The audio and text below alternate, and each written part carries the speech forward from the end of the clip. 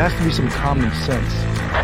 Yes, sir. They have a car stopped at 10th and Ranch, Michael Byler. We still don't know who pulled the trigger.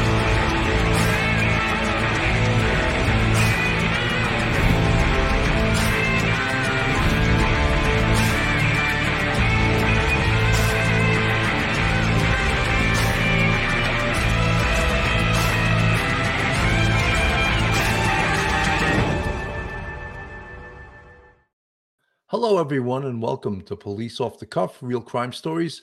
I'm your host, retired NYPD Sergeant Bill Cannon, a 27-year veteran of the NYPD.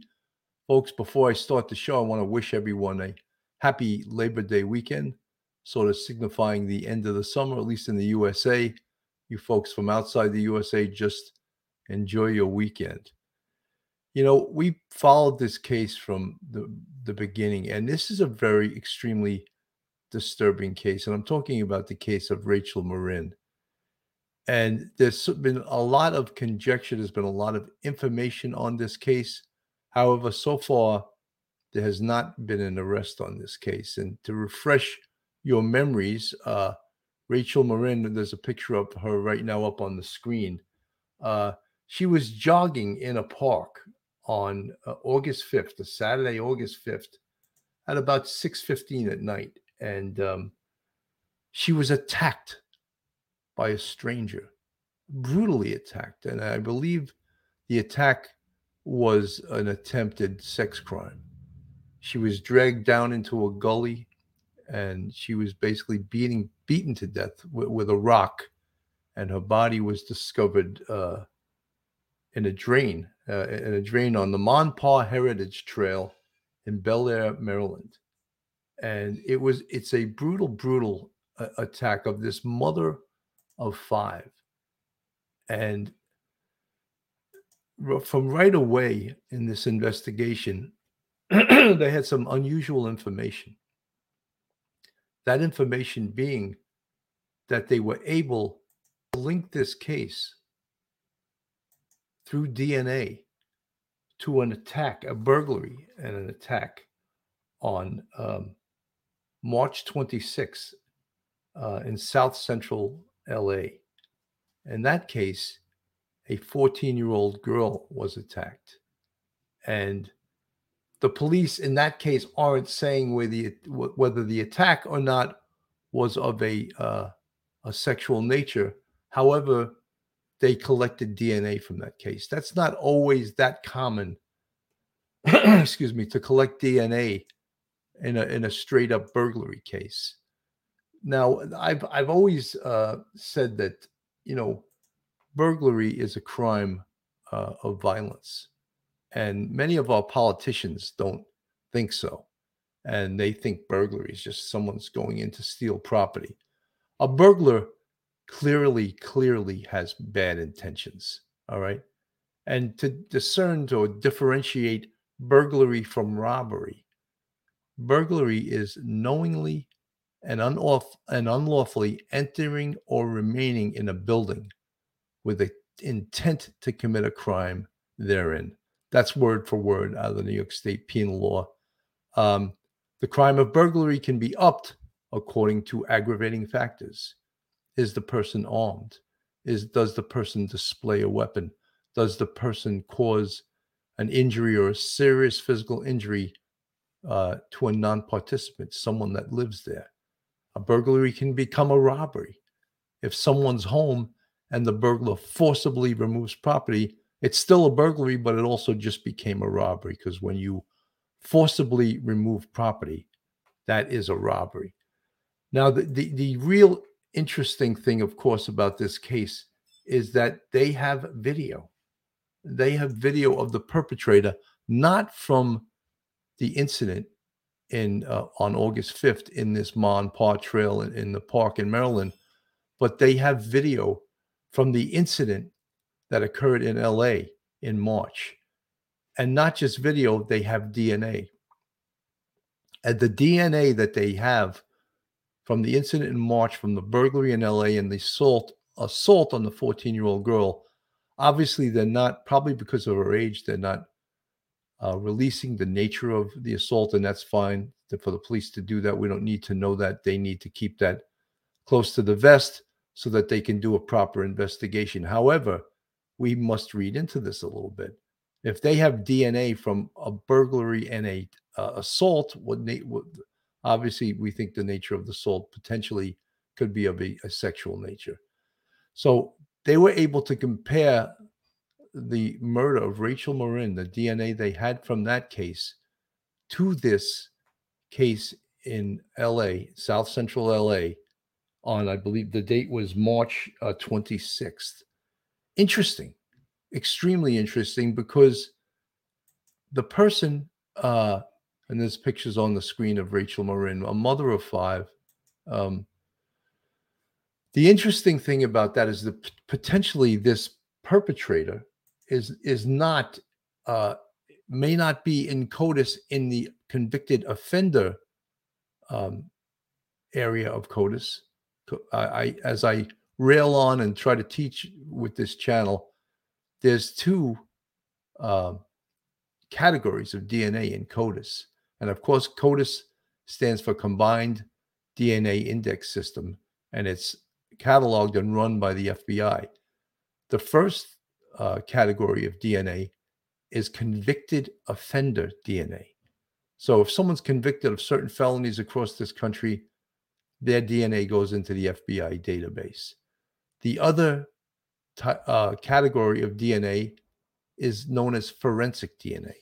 And forensic DNA is DNA that is inside a crime scene, in a crime scene that has yet to be identified. So his DNA, along with the video, we don't have the name of the perpetrator. He's not identified. However, the DNA matched the murder of Rachel Morin. So that's a good thing as an investigative lead. However, many folks feel that based on the nature of this crime, that this guy, this unknown, unidentified perpetrator, could potentially be an up-and-coming serial killer. I'm going to play a little bit of this. Nothing right now to stop him from doing it again. I believe, our investigators believe, he will do it again. 2 weeks after investigators released this video of the man they believe murdered Rachel Morin, he still hasn't been identified. Now detectives are crisscrossing the country as they search for a killer, as Rachel Morin's family lays her to rest. The hardest thing is for a mom to have to plan her child's funeral, because it shouldn't be. Thanks for joining us here on Law and Crime. I'm Anjanette Levy. This week, investigators from the Harford County Sheriff's Office are in Chicago and Los Angeles, following leads as they search for Rachel Morin's killer. Saturday will mark 4 weeks since the mom of 5 went out for a walk on the Ma and Pa Trail in Bel Air, Maryland, and never came home. Her body was found the next day, and a homicide investigation began. DNA from the crime scene matched DNA from a case in Los Angeles from last March. In that case, a man assaulted a young girl during a home invasion, and that's how this video. When you look at this individual, he's sort of jailhouse, meaning that it looks like he works out. He's either has been in jail, has been in prison potentially, but then that would indicate that he would have his DNA would be in CODIS and by name. Could he be? They identified him as about 5'8", 5'9", 160 pounds, a male Hispanic. Could he be someone that crossed the border illegally and undocumented and unvetted and unknown?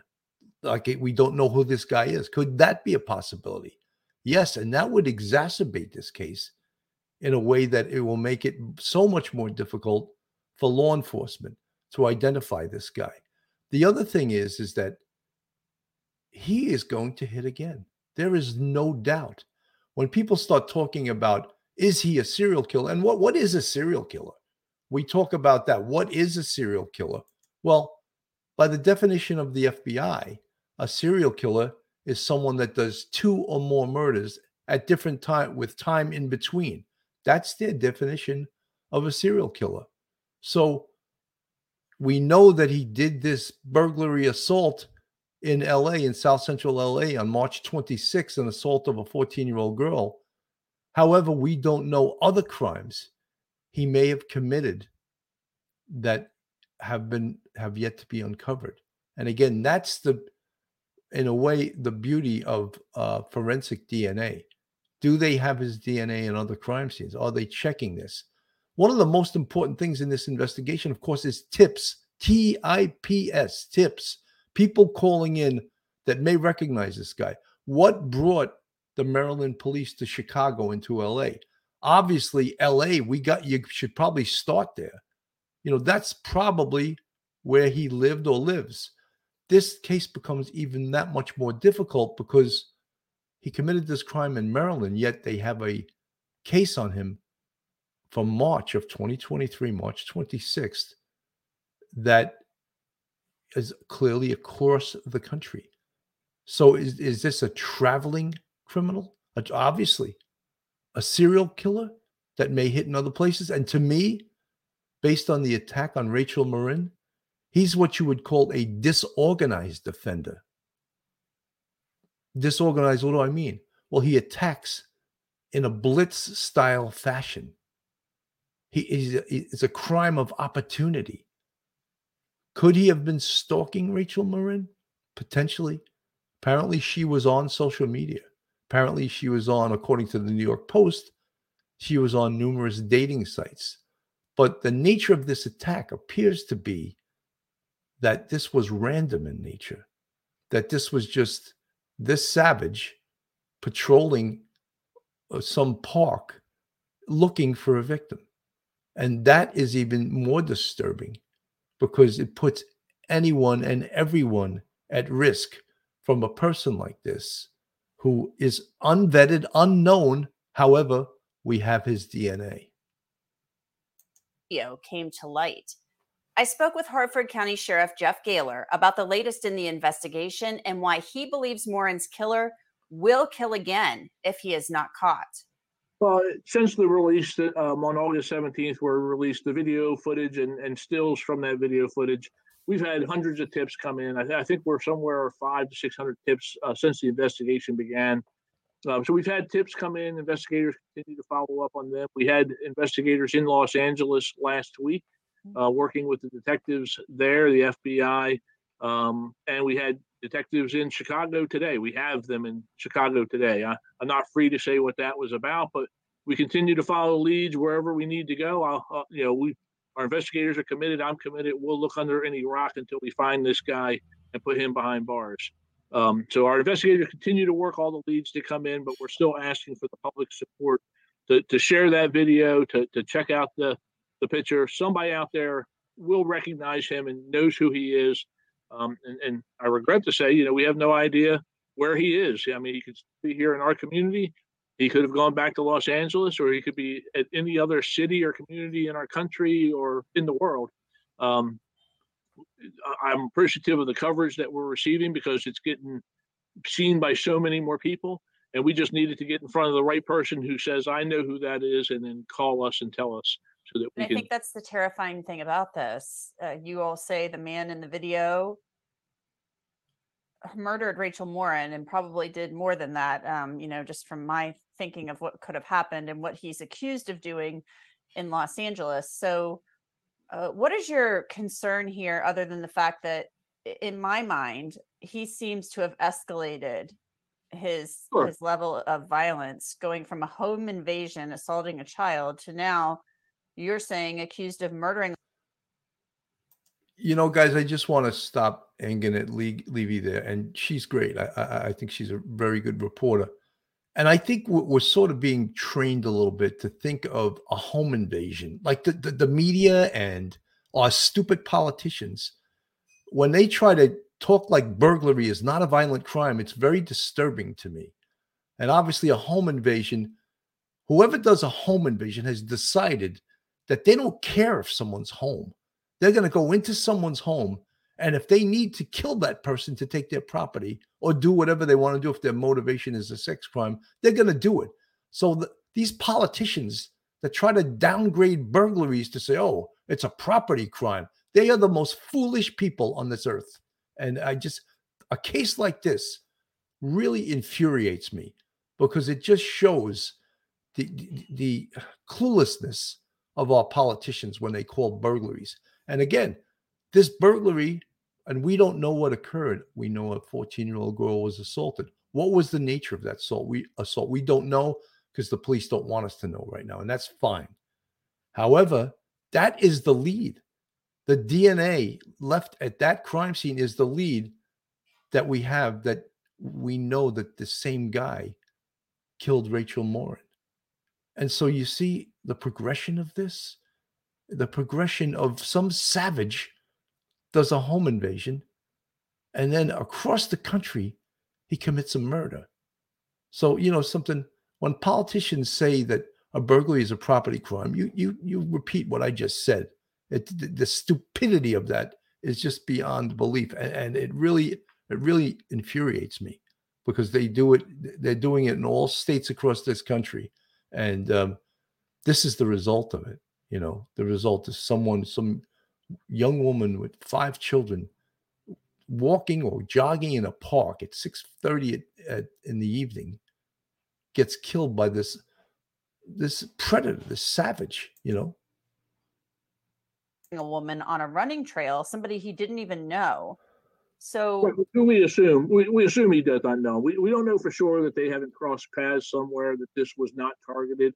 It could have been targeted. It could be completely random. From everyone we've interviewed around Rachel, no one reports as knowing him as an acquaintance or anything. So that certainly leads us more in the direction that it was just a crime of opportunity, that it was random. And yeah, my concern is that, and I've said the same thing, he seems to have escalated. He's gone from a home invasion and an assault against a juvenile female to a homicide here in our county. And there's nothing right now to stop him from doing it again. I believe, our investigators believe, he will do it again. And I've said I wake up in the morning concerned that somewhere between Los Angeles and Maryland, there may be another homicide out there that just hasn't had the DNA hit yet that will eventually tie back to him. So until we get him into custody, there is no community that is safe that he could find himself waking up in and deciding to do something horrific like he did in this case. The escalation in violence, though, is terrifying. And if he indeed did not know her, if this was indeed a crime of opportunity and a random attack, there's nothing to stop him from doing this the next time the urge hits him or whatever. Absolutely. As long as he's a free man and not behind bars where he needs to be, there is nothing that prevents him today, tomorrow, from carrying out another attack. He could be out there planning it. I pray that's not the case, but we. Folks, an interesting thing, and someone just, I think Pauline Buckles in the chat mentioned it. How does he get around? Does he have a car? It would seemingly, he in the LA home invasion, March 26, 2023. How did he get there? Obviously, we see the video of him leaving the house. He doesn't appear that he took anything. What was his motivation? And I mean, I surmise that his motivation is a sex crime, So is he, when I spoke about, disorganized and organized offenders, if he's a disorganized offender, clearly just attacks, blitz attack randomly, a crime of opportunity, that's even scarier because, again, he'll be harder to track. He doesn't probably own a car. He's getting around by public transportation, walking, bicycle, whatever. I would like to know how thoroughly that crime scene and that park was canvassed, especially for video. Where did he enter that park? Did he pull up in a car? We got to extend that canvas outside to see routes en route and routes escaping from the crime scene. How did he get out of that park after the crime? All of those things have to be looked at. Don't overlook the crime scene at all. You got to keep canvassing. Canvass the escape routes. See if he threw anything or discarded anything. There's still a crime. There's still a science of fingerprints, and potentially, he's not in CODIS. We know that, right? But Could he have been fingerprinted for entering this country? Could he have been fingerprinted for a misdemeanor crime? So you have to canvass the entry of the crime scene and the exit. An extensive canvass. Get all your recruits from the academy. Go over that damn park like a fine-tooth comb. That's what you're going to need. And of course, video canvass. I would canvass all the shelters, showing his picture to people. And look, I may be repeating things that the police have already done, but this case takes on so much more importance when we found out that he did a home invasion in March against a 14-year-old girl. And now this DNA matches the homicide, the murder of Rachel Morin. So I think we really have to just pick this investigation up. And I'm sure they are. I'm not criticizing the police. The other law enforcement entity we have to get involved again is the FBI. Get the FBI in here. Get their resources in here. Get their power to be in any state in the union, right? That they have offices in every state in this union. Get their budget, of course. Get their, as I said, their resources in. And the other thing is the Fugitive Enforcement Division. Amazing, amazing unit. And they have them in all cities. They have them, they work jointly with the NYPD, and I'm sure they work jointly with the Maryland police also. Get them involved. They are unbelievable in looking for perps. They're the people, it's their business to capture perps. And there's no one better at it. You know, I don't want to hear the name dog. If I hear the name dog another time, I'm going to take a bite out of my hat. No, we have professional law enforcement. They're called fugitive enforcement. They're called the FBI. They're called the Maryland police, you know. So let's get the professionals on this case and let's kick it up as high as we can. And of course, let's keep this case in the public eye because we got to keep getting tips on this case. We won't know that until we have him secured in a jail where he needs to be forever, in my opinion. Rachel Morin's case is the only other case where DNA has matched the LA case. Maryland has some restrictions on when investigators can use genetic genealogy in cases. I asked Sheriff Gaylor if his detectives have considered going that route, since the FBI does that work and is assisting with the investigation. Well, Maryland has a lot of restrictions and not the most public safety, police-oriented it's more pro-criminal, the legislature here. That's a whole discussion for another day. But I will say those avenues are available to us working with our partners, and we haven't released. Folks, can you imagine that? There's the chief of the Maryland police saying that the state legislature is more pro-perp than they are law enforcement. That's sort of disgraceful, isn't it? New York's the same way. It's a disgrace. And when cases like this happen, you'd love to bring all the city council members up and shine a spotlight on their incompetence. Any of the investigative efforts that are moving forward, other than to say we're following up. So I'm familiar with that, and every investigative effort that we possibly can do is being done. A beloved daughter and mother and friend. Rachel Morin's family and friends gathered for her funeral last weekend. Her mother, Patty, speaking of the pain of losing her daughter. I have been trying for weeks to think about memories of Rachel that I can share because I knew this time was coming. And I have to be honest, my heart and my mind won't let me go there because it's too painful. Patty Morin talked about the outpouring of support her family has received following Rachel's murder, including a walk where 2,000 people came out to remember her at the Ma and Pa Trail. We had hundreds of people come up to me and to the other family members and hug them and say, I knew Rachel, or my daughter knew Rachel, or I didn't know Rachel, but I knew who she was. And she always said hi, and she always smiled. And we think those are like little ordinary things, but they actually mean something to people. And to have 2,000 people come out because somehow Rachel and her ordinary life affected them. I think that's really amazing. Our investigators and our victim service advocates are in contact with the family. They had a memorial service for Rachel over the weekend. You want to say they're doing well. You can't put the word well with having lost this young woman. The mother of five, the daughter to a mom and dad. She has a brother and a sister who lost a sibling.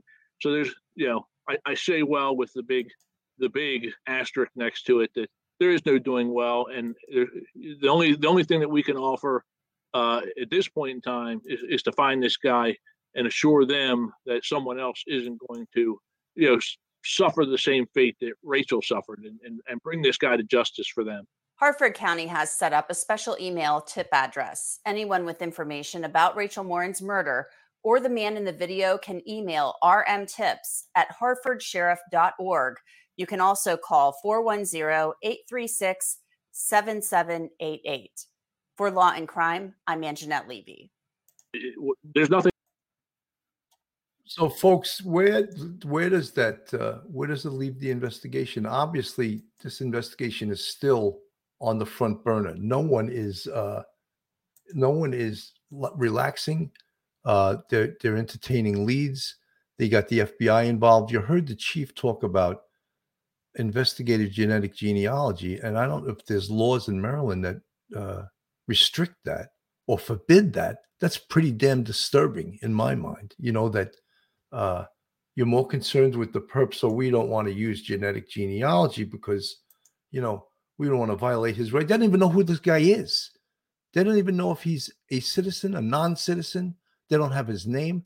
They have his DNA, which is brilliant, which is the science that's going to put these mutts away. And it's really, when I hear some of these jurisdictions that are pro-perp and anti-civilians and anti the rights of people that go and pay their taxes and vote these idiots in, I don't know how a lot of these politicians get voted in. It's unbelievable to me. And, in cases like this, I get really annoyed because it's, I know the restrictions that are being on police, and the police are the enemy in a lot of places. And it's pretty damn disturbing,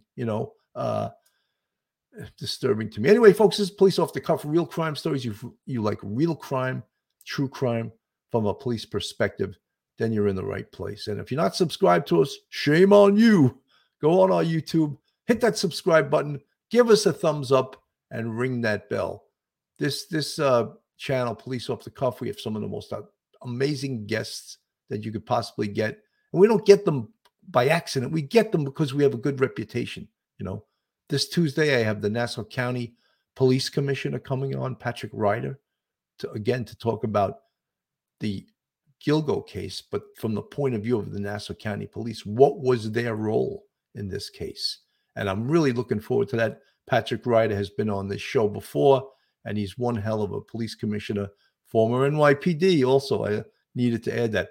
Folks, if you want to contribute to us financially, we have a Patreon with 3 different levels, and we also have YouTube channel memberships. And you see the folks in the green font, they're part of our YouTube family. And we really appreciate all of our YouTube channel members, our family, our friends, our subscribers, Police Off the Cuff, real crime stories. And we're doing our best to bring the best possible product we can.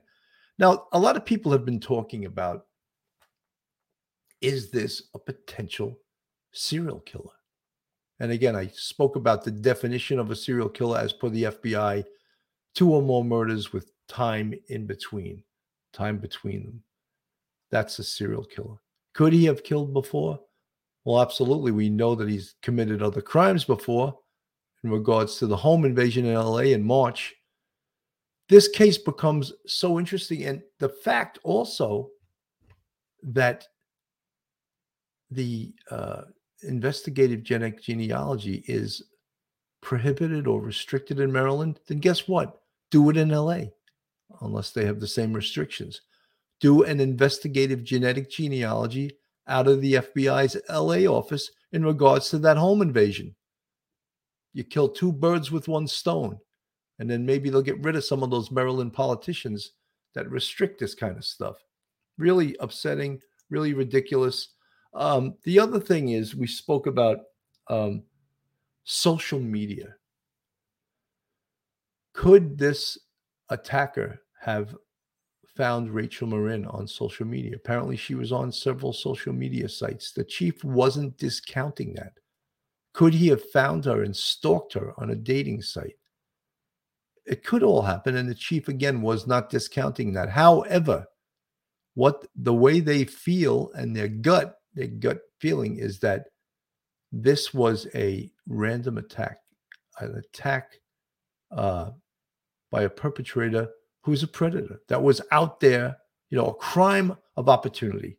We used to say that in anti-crime. We used to say that crimes of opportunities can be the scariest type of crimes. I'm going to play this profiler that was on News Nation.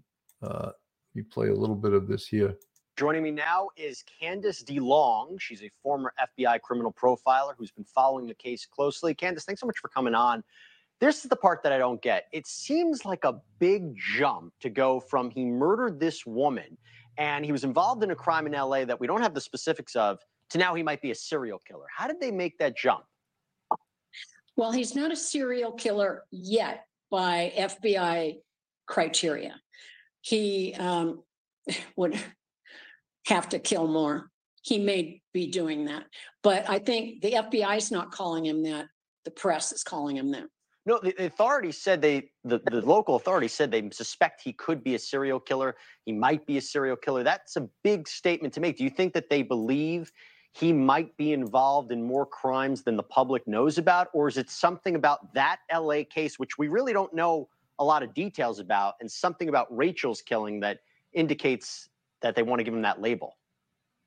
Right. Well, really, technically, to be considered a serial killer, it would have to be 3 or 4 people. I think they're just saying that because they're worried. We know that she's wrong about that. To be a serial killer, there has to be 2 incidences separate from each other. That's it. I don't know where she's getting 3 or 4 from. That he assaulted the young girl in Los Angeles, and we know that he murdered the woman in Maryland. Same DNA.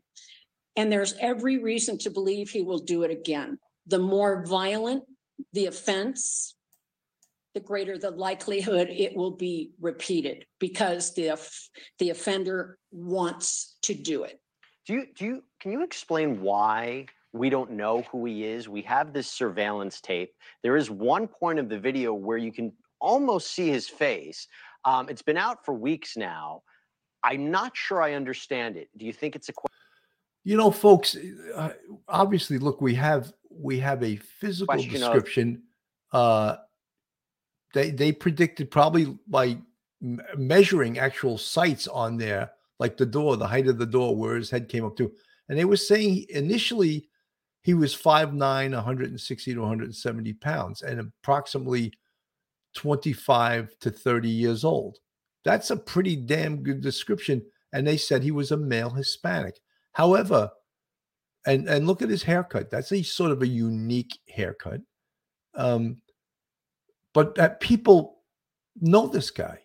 And when you see a video, you see someone walking, it's not just their physical description, it's their gait. G-A-I-T, their gait, how they walk, how they move. No one can positively identify him. No one wants to come forward. And again, we don't know the circumstances of the LA case. It's very vague. Maybe whoever was involved, because that door closes by itself. Perhaps the victim there couldn't identify who this person was. That door did not close by itself. In other video, you could see as he leaves, the victim's arm closing the door. And she was probably terrified, but it's not apparent in this video. But I've seen other videos of this case, and the victim clearly shuts the door as he leaves.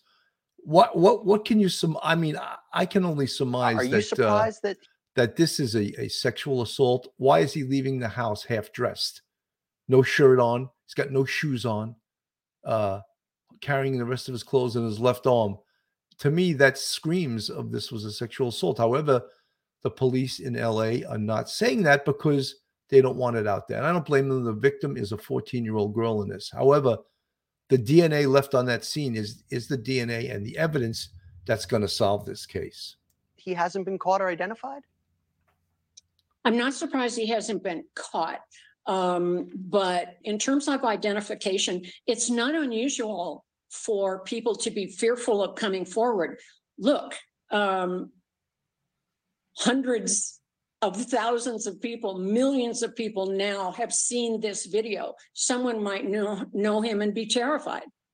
Yeah, and so that's why they're not coming forward. What about the fact that we don't know a lot of things about LA? Authorities haven't shed a lot of information out, that they haven't even shed about what exactly the cause of death is of Rachel Morin. We don't know exactly how she died. Why do you think they're being tight-lipped about it? Well, when they eventually develop a suspect, this guy that you have the video of, they are going to be able to verify whether or not he is the one based on descriptions that he has of what he did. So they're holding their cards close to their chest, and that's a good thing to do. And look, folks, one of the reasons the police aren't putting everything out there is because when they capture this guy, and this guy will get caught, all right, hopefully sooner than later. They want to interview him, interrogate him. They want to get a statement. They want him to confess to what he did. And he will know what he did, and they will have physical evidence that tells them what he did. So they want that confirmed through a confession. There's nothing like a confession in the interview and interrogation in the investigative world. And when someone confesses, it helps the case become super solid. And that's why they're holding back information. The public doesn't need to know everything. However, I believe there was a witness that said Rachel Morin, her head was bashed in with a rock, based on the fact that it was left at the scene, a bloody rock, and the condition of her head. Now, do we even need to know that? No. But apparently a witness that was canvassing the park in search for her found her. And that's why we even know that bit of information. So the police didn't put that out there. So wouldn't it be good when they capture this savage that they can interview him and find out what instrument he used and see if it matches and of what they actually know?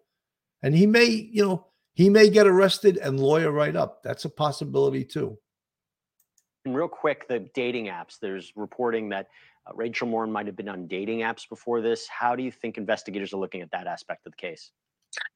Well, what they're doing now is called a victimology. They're learning everything they possibly can about Rachel's life. And that would include any and all social media contact, dating sites, that kind of thing.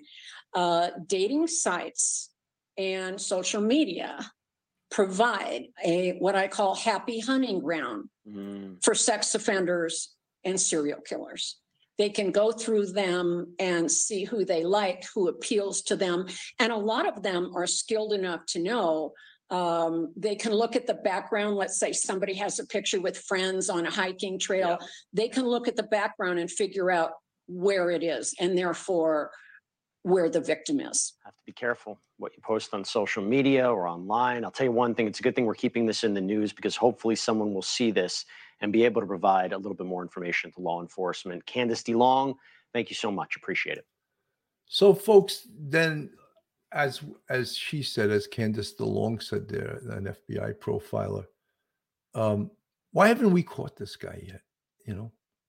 And I think that and I'll be so bold as to say this, that the public is spoiled with how good the police actually are. Really, in most cases, the cases are solved rather quickly, but it's not always the case. And you might think with this case, wait a minute, we have DNA that connects to another crime scene. Why? How come they haven't caught him yet? In my opinion, and I'm absolutely no profiler, that LA may be his home city. And why or how he got to Maryland to commit this crime, I can't answer that. You get certain serial killers like Ted Bundy, for example. He traveled all over the country committing his crimes. Could that be the possibility with this? How is this guy then, if he is traveling all over the country, how's he making money? Does he have a job?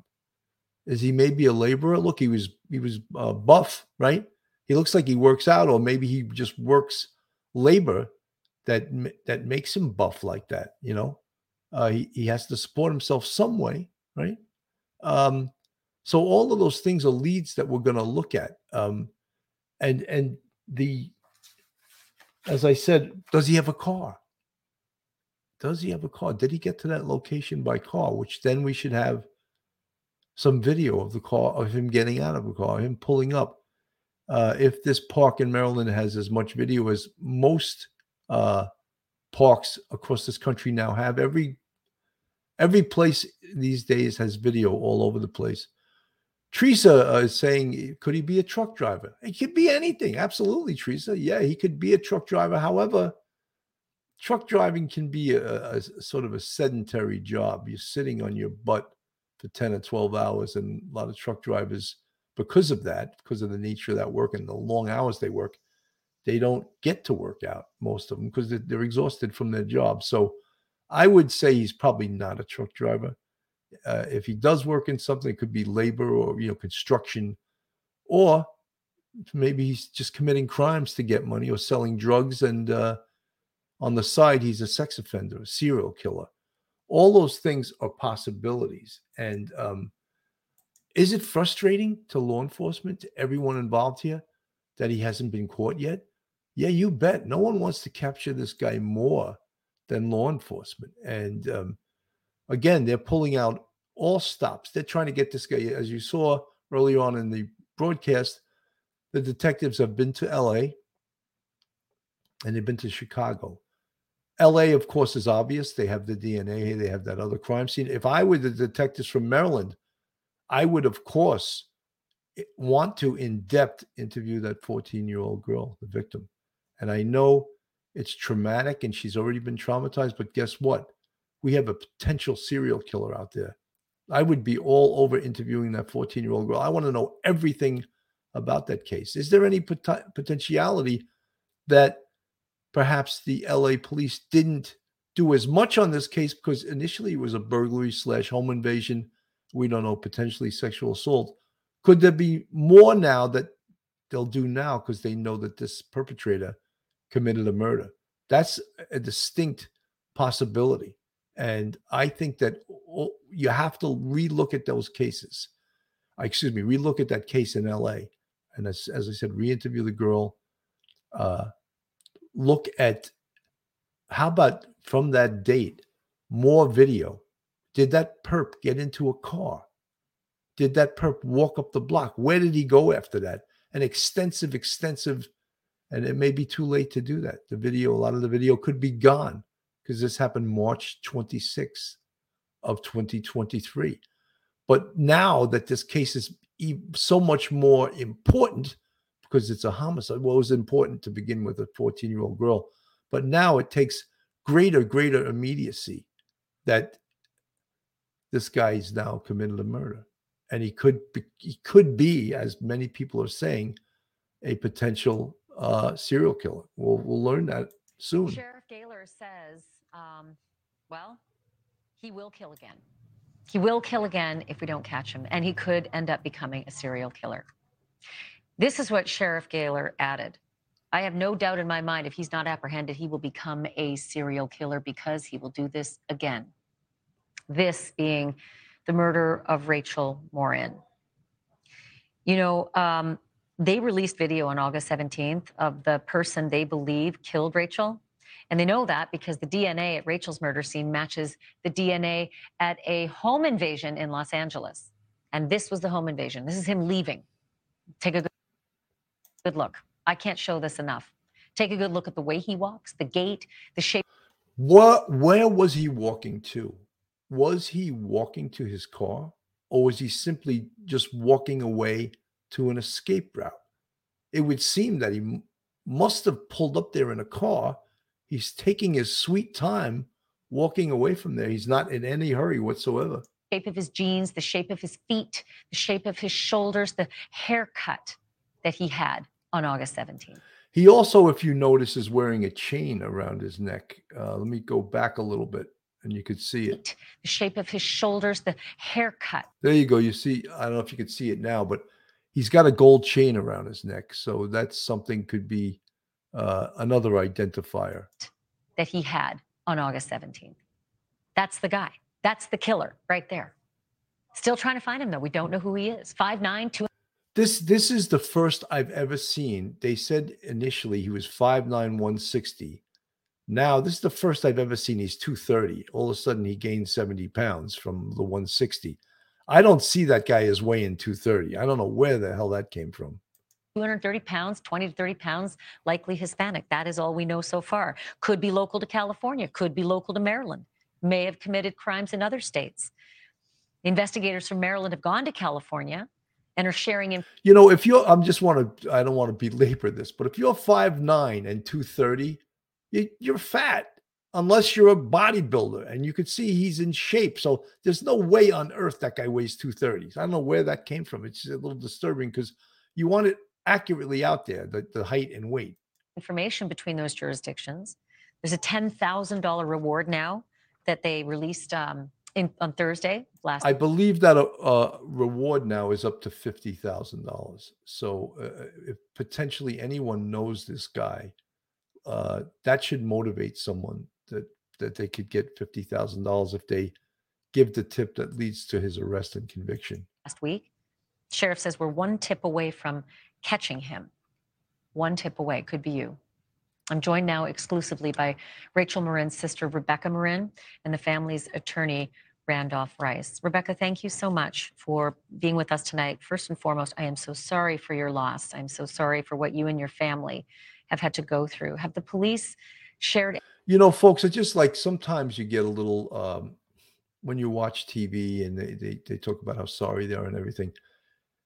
It's a good thing that the family is keeping this alive and keeping this information out there. And it gets a little macabre that the TV station is sort of sometimes, and not just this station, but they sensationalize it. But this is an important case. And the only way to shine a light on it is to keep it out there, keep it in the media, keep the tips coming in. And that's for sure. Anything with you? Have they told you anything that sounds promising? Nothing more than what everybody else already knows. We're just waiting for that one person to come forward and say they recognize him. But so far, nobody has done that I know of. And is this extraordinarily frustrating? Do you feel you're getting everything you need from the investigators?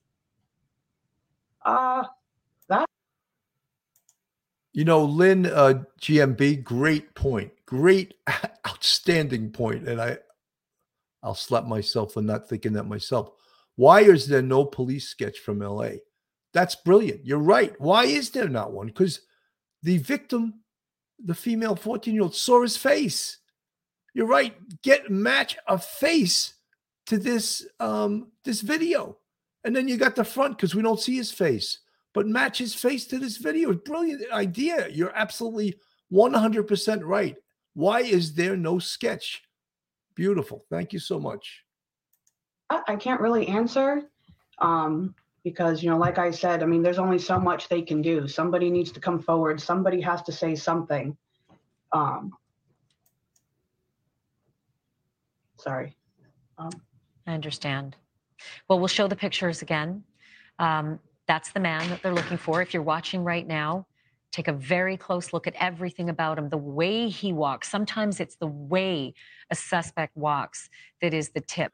That's called gait, folks. Your gait. We all have a gait, the way we walk, a specific way we walk. People would always tell me that they could ID me from blocks away by the way I walk. And like my family sort of walks the same way. We sort of have, it's almost like a genetic thing. So Ashley Banfield is 100% correct. Watch the way the guy walks, his gait. Sometimes you can't identify someone from their face, but you see the way they walk and the way their body looks, and you say, oh, boom, that's so-and-so. That comes in, not necessarily the description of the person, but the way they walk. And hopefully, Rebecca, that will be something that someone recognizes. How are Rachel's kids doing? She's a mother of 5. How are the kids? As can be expected. Sad, angry, don't really understand. They really love their mother. They pray for her to come back. So it's been really hard on all of them. What have you been able to share with them? What have you told them? They know that she's gone. We haven't given them any details, except for the older ones. We plan on keeping like that for a little while till they're old enough to understand, and hopefully it won't be too much longer before they have the person that did this. That is what we want the most, because like the sheriff said, this guy is going to do it again. It could be your sister, your mother, your daughter, and that's what people don't get. I don't understand why no one's come forward. To me, it's obvious that somebody recognizes this guy. They have to. It's like I could see him move and know, if this was somebody I knew, I would know who it was. So I'm really hoping that somebody comes forward soon. Somebody is brave enough to do that, to do what's right. We'll continue to. Guys, some of you folks in the chat are actually coming up with great questions. What about the video? Again, I mentioned it before. Once he walked off from the house into the street, wasn't there also video there? If there is, the police are keeping that close to the vest. And if there is, maybe they didn't think it was important enough back in March to collect that, because he was a home invader. And I would think in March, it was probably a sex crime was committed. But he was a home invader and not at that point a murderer. There's no doubt in my mind that the Maryland police specifically went to LA, perhaps on some tips, but also to interview that 14-year-old girl. So many things about that are so important. Like some of the folks said in the chat, did he talk? What did he say? Did he have an accent? How did he speak? How did he look? What did he say? All of those things are so important in creating a profile of this guy. I mean, they have everything almost now. They have his height, his weight, his description, that he's a male Hispanic, except they don't have his name. And they don't have him under arrest right now, which is what we all want. To show the pictures that the sheriffs released of him leaving the scene of that home invasion where a young girl was assaulted. And as we show the pictures, just remember, just look at every part of it, every detail, the small of his back, the curve of his shoulders, the slouch that he has, that haircut from August 17th. Again, that's a haircut from a couple of weeks ago. That could have grown in by now. The tightness of his jeans, that's a style that some people wear and a lot of other people don't wear. Everything about that, holding the clothing that he's walking out of the house. Rebecca, who's looking after Rachel's kids? They are with their fathers. So they're well looked after at this time, and you're able to see them, and they're able to get the counseling they need? Yes. Randolph, can I ask you about the evidence? As a lawyer, you understand how difficult it is for police, A, to process evidence, then B, to share it publicly before you have an actual trial in process, right? You don't want to jeopardize any kind of possible criminal procedure down the line if they can catch this person. But at the same time, folks, if you watch this video as it's playing, as Ashley Banfield is talking, you could see the door is shut by someone. And there was a video I saw, you could actually see the arms closing, pushing against the door. But you could see how quickly once he walks away, this door closes. Curious about genealogy. If you have DNA there is a remarkable way to trace people who aren't in CODIS, people who haven't maybe committed crimes that are on the record before. Maybe they've committed them, they just haven't been caught and processed before. Right. But there's genealogy. It's how we caught the Golden State Killer. It's how so many killers are caught these days. Do you know if that's the avenue that authorities are using? Well, first off, let me just thank you for having both of us on. This is really important because the more that this story is out there, the more people see that video, that hopefully somebody sees and recognizes this individual. And going to the evidence, yes, this is something that I'm sure the state police and the FBI, they're going to use that DNA evidence. They're going to check it with other databases. You know, we've had conversations about that 23andMe or maybe using an Ancestry.com type of thing where they go and try to find. Folks, don't forget that from DNA, they can determine the person's ethnicity, their race, where they're from. All of that they can determine from the DNA. So none of that's going to be a secret. The only thing that's a secret right now is knowing this mutt's name. Your relative that has some sort of associated DNA, and hopefully that gives the investigators a link that will lead them to this individual. Yeah, and even the companies that don't subscribe to the police being able to access all their databases, they do give their customers the option to check a box to say, do you want to be part of a pool that can search, search for potential criminality? And there are other bodies of information available as well. It's how they can do it. It's how they can do this regularly now using genealogy. And Rebecca, I hope that that is something that they end up using, because it's remarkable how extensive it can be all over the world. So it really can help catch people. I do. You know, folks, one of the things we heard, though, from the chief was that in Maryland, they're precluded from using a lot of the investigative genetic genealogy because of politicians that are more for perps than they are for police. So as I suggested before, perhaps they could do the investigative genealogy to get him identified from the case in LA, in South Central LA. And that would be the solution to that. Carson C., thank you so much for the $20 super sticker. Great job. Well, thank you so much for your support. Folks, this Police Off the Cuff, real crime stories. Again, if you like real crime, true crime from a police perspective, you're in the right place. And this is one of those horrific cases that we cover every year. And, you know, I always mention the case of Eliza Fletcher, a mom who was jogging at 4:30 in the morning in Memphis last year. And she was kidnapped off the street, attempted sex crime. And she fought so hard that the guy shot it and killed her. She fought for her life that hard. And these cases stay with you. I'm not on the police department anymore, but these are the kind of cases that I remember.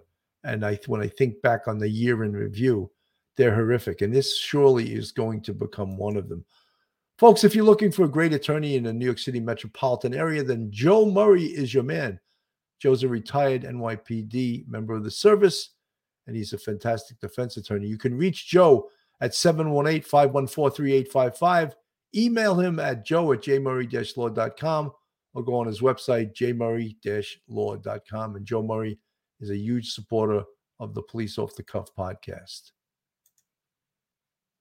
We get back to Ashley Banfield. I want to ask here. you about your GoFundMe, because I know that you've been raising money to help these 5 kids. I mean, 5 kids without a mom. Tell me about the GoFundMe. Well, unfortunately, I do have experience setting one up. And I hadn't even thought of it the day I set it up. I had other family members come to me and suggest I get one going before someone else took advantage of the situation and ripped people off. I was quite surprised by how many people donated. And, you know, it wasn't just that. There have been other donations to help with things along the way. So I can honestly say the majority of that money that was raised on the GoFundMe is going to the kids. Well, and we'll also just make mention, we just showed the picture right there. So if anybody's searching for the GoFundMe, this is the legitimate one. It's called the Rachel Morin Funeral and Memorial Fund. I know what you're saying. There are some pretty bad actors out there who take advantage of situations like this, but that's the legitimate one that Rebecca's family has set up. And to the both of you, I'm just going to put up on our screen, anybody who's watching right now, if you think you recognize that man, if you know anything, if you have any tip, and just like they say in the movies, no tip is too small, send your tips to the Harford County Sheriff's Office. Hey, thank you for. So, folks, that's, it's the old adage in New York, if you see something, say something. Because, again, you're one tip away from capturing this guy, just one tip away. And that's all that's needed. And to think that, this predator is out there waiting to do his next one. I would imagine after this, he would have gotten out of the Maryland area as quickly as possible. Where he is right now, we don't know. Well, we do know that law enforcement took a little trip to California. They took a trip to Chicago. Was there information that they had that led them to those two communities? And that we don't know right now. The police know, but we don't know.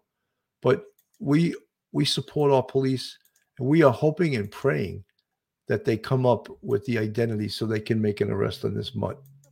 To Rachel Morin. The 37-year-old mother of 5 was found dead earlier this month along the popular Ma and Pa Trail in Bel Air, a day after she was reported missing. Police are still looking for this unidentified man whose DNA was found at the scene, and a $10,000 reward has been offered for information leading to an arrest. The video comes from another case where his DNA was recovered in Southern California earlier this year. Jessica Albert joins us live outside Greater Grace Church in Northeast Baltimore City, the site of that service today. Jessica. Hey, Kelsey, we learned from the Morin family attorney that Rachel was very active at this church and that the church means a lot to the Morin family. The ceremony today lasted about an hour, and we heard from Rachel's pastor as well as her mother. Celebrating Rachel Morin's life. The hardest thing is for a mom to have to plan her child's funeral. Family and friends gathered at Greater Grace Church in Baltimore to remember the 37-year-old mother of 5. Morin's mother gave an emotional speech about the loss of her daughter. But I know that the God that we believe in and the God that Rachel believed in was there holding her and comforting her. Morin was first reported missing after going for a walk on the Ma and Pa Trail in Bel Air on August 5th. Her body was discovered the next day. Despite her murder gaining international attention, it still remains unsolved. Her loved ones have been gathering to honor Rachel since her murder. They held a private funeral for her earlier this month and also held a walk along the trail last week. She was a devoted mother. She made sure that she took care of her kids, that she took care of herself. She was part of the church, that was a big part of her life. Again, investigators are trying to identify the suspect that is wanted in connection with Rachel Morin's murder. There is a $10,000 reward for information leading to an arrest and a conviction for people who have tips on who that man might be. Well, folks, I want to keep this case alive, as does everyone. I want to keep it in the public eye, and that's one of the reasons I covered it this morning. Seems like we've been just covering Gilgo and, of course, Brian Koberger case, and this case is extremely important. It entails a lot of different things in law enforcement in regards to evidence and DNA and investigation and all those things that bring together the art and the science investigation. Guys, I want everyone to have a wonderful Labor Day weekend. And thank you for tuning in this morning. I'm Bill Cannon from Police Off the Cuff, Real Crime Stories. Have a great weekend. One episode just ain't enough.